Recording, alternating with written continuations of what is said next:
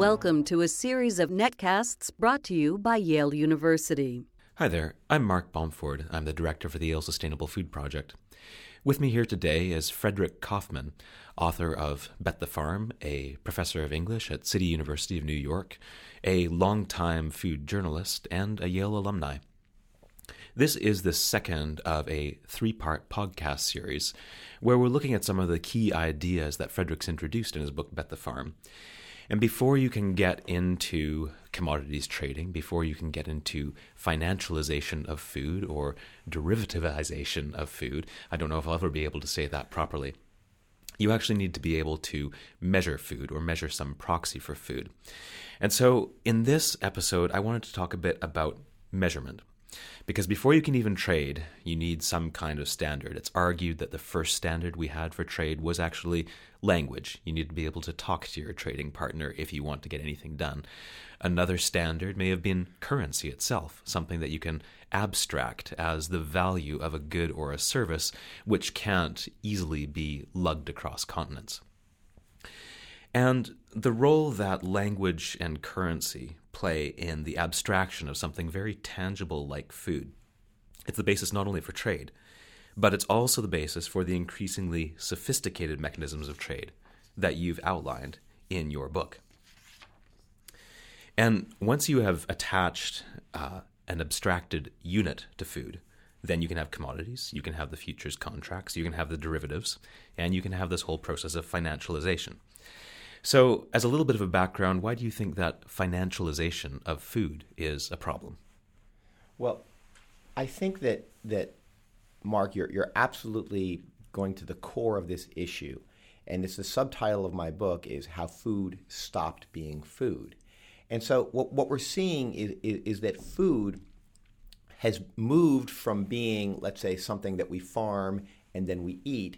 It's moved into being an item that moves around spreadsheets, into being a legal construct, into being a patent right, into being a political football, and into being a financial derivative. And of course, once that it makes that meta jump, once it moves into something other than food, then we can think about it in a very different way. And for many intellectual constructs, let's say software or a recording of music, those new ways of thinking can be very creative and can actually enhance in some ways the product. There are arguments to this end. Food, however, is different. Food is special. Food is something that we all need every single day. And when we start thinking about food and talking about food in norms and forms and concepts that are not actually intrinsic to food, then we can run into all sorts of trouble down the line. And this has to do clearly with financialization, clearly with patent rights relating to food, clearly with food as a political football, and also with this notion of food being indexed into some sort of measure of sustainability. Now, food is also not just food. It is a special case, but food is also how we use the planet. It's how we use our land, and in many cases, it's how we choose or don't choose to alter the biogeochemical cycles that actually provide us things like a stable climate. As we talked about in the earlier podcast, the way that we trade food is a tool that we use for social stabilization as well. Being able to guarantee a stable supply of food is a way that you can have a stable society. And it's argued by many sustainable food advocates that so many of these items, the biophysical impacts of food, the socioeconomic impacts of food, they're very poorly measured in the price of food. And they call them the externalities, the things that are not captured in the price. What do you see as the largest negative externalities in the food system today? The largest negative externalities, in other words, the things that we're not taking into account. Well, I think that the generally accepted answer to that question is water.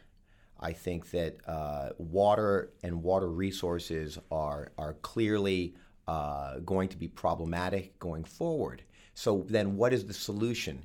And many of the solutions that are being propounded is, well, we should price water.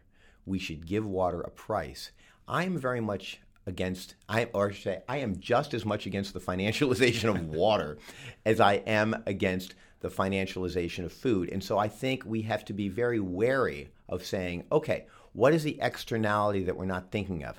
How can we then, find it and add it to the cost? Well, wait a second. Maybe this is not all about cost. Maybe when we're talking about food and water, the measure and the metric should not just be money. So there have been a lot of attempts to internalize those externalities. Much like the proposal to price water, there's been some other less tangible attempts to put a value on the bad stuff which is not captured in the price of conventional food. So one of these ones, arguably, is certified organic. The idea is that you can have a standard that says, hey, all of those bad things, particularly the harmful effects of pesticide residues that consumers have expressed a concern that they don't want, or the consumer concern over GM products. The organic label basically says, hey consumers, that externality that you've identified, this label says that we've captured the cost of that, so that you are paying a true cost rather than paying the discounted cost and having somebody, maybe yourself, suffer along the way. So how effectively does certified organic capture the true cost of food? I'm not sure that certified organic in its present incarnation is the answer to the woes and the problems of the food system. I think that certified organic, yeah, it does cost more, but I'm not so sure that it is reflecting the externalities. I'm not so sure that it is. And I spent a lot of time with organic farmers. I spent a lot of time on the farms. And of course, to a certain extent, what's making them a little bit different and what's happening and what's infecting even the status quo farmers and the standard farmers out there is that the organic farmers are really trying to measure all of their inputs as exactly and precisely as possible. And this is not just for the organics, however. This is across the board. This is the trend. The idea is to figure out the exact crop per drop ratio, the exact amount of nitrogen in your soil so that you're not over-fertilizing, the exact amount of pesticide you need when you need it according to humidity and wind and in your drip, right? It is becoming a science. And we are trying to calculate every single thing. The farmer is trying to calculate, obviously, every single input. However, that calculation gets completely skewed as that food product gets farther from the farm and closer to my table through all the larger industries that are getting it, that are processing it, that are putting it in cans, that are packaging it, that are bringing it to grocery stores, that are labeling it. All of those externalities, all those external costs of the food, let me put it the other way. The external costs of the food are almost de minimis compared to the externalities of whole foods and the whole foodification of a food. So if none of those are captured in something like a certified organic label, if none of those post-production externalities, surely someone is working on a better label. If there's this rush to try and measure it all, there must be someone out there who is trying to make the beyond organic label that will tell you, hey, all the externalities have been internalized with this label. I think we have to be careful, first of all, Mark. I think we have to be careful with the word sustainable, because this word became very hot in the early O's, in the very early part of this century. And all of a sudden we saw sustainable everything. We saw sustainable sportswear, sustainable radial tires, sustainable this, sustainable that. What does sustainable mean when it comes to food? It certainly does not mean zero impact, because agriculture is the largest single environmental hit the earth takes every year. So in fact, what's become of this term sustainability is that it has been transformed into a marketing term. And you are absolutely right. There is a search going on now for sustainability labeling, and the sense that the more sustainable we can label our food, the more we're going to sell our food. But then the question becomes, what is sustainability? How do we calculate? How do we compare, let's say, the can that the beans come in, to the water it took to irrigate those beans, to the pesticide, to the diesel that it took to transport those beans to the supermarket, etc., all the way down the line to the label, to the inkjet that went on that label. How can we actually calculate every single little element that went in there? And there's a simple answer, Mark. We can't. We can't do it. Unilever has tried it. Walmart is trying it. I spoke with, Unilever is famous for their attempt to understand all the inputs into their frozen peas and failing. Walmart, I went to their sustainability center at the University of Arkansas, and I was told very clearly, in fact, that actually nobody knew how to create this measure. If we actually could get this measure, if we could figure out this metric of sustainability, this unit of sustainability, this true measure of the hit, the environmental and ecological hit of every bite of pasta as opposed to a bite of French toast, right? If we could actually see that difference, that would be one of the greatest achievements of the century. I mean, that would be perhaps the greatest scientific achievement of our century. In fact, with all the technology we have, with all the computer crunching ability, with all our ability to decode the genome, we still do not have the ability to measure sustainability and to create that metric. Something that you noted, which I thought was very interesting in your book, as you talked to the people at Unilever and Walmart about their efforts and their frustrations with finding a sustainability metric, was that you brought up that this measurement process comes at a cost itself. The process of measurement is expensive in very tangible terms. So what does that mean when you are dealing with something like food, which is actually pretty cheap related to other things that are traded? What does that mean if you're striving towards getting the ultimate label when measuring the ultimate label becomes more expensive than the product that the label is on? It's one of those terrible ironies of food. The leader in efforts to create a sustainability label is, no surprise, Walmart. Walmart would like to own the label. They would like to own all the data, and they would like to push all that kind of quote-unquote zero carbon footprint pressure onto their suppliers. That's the great Walmartification of the world. In other words, we're going to sell it. The impact is your problem, is a supplier problem. Once you take care of it, then we'll sell it for you.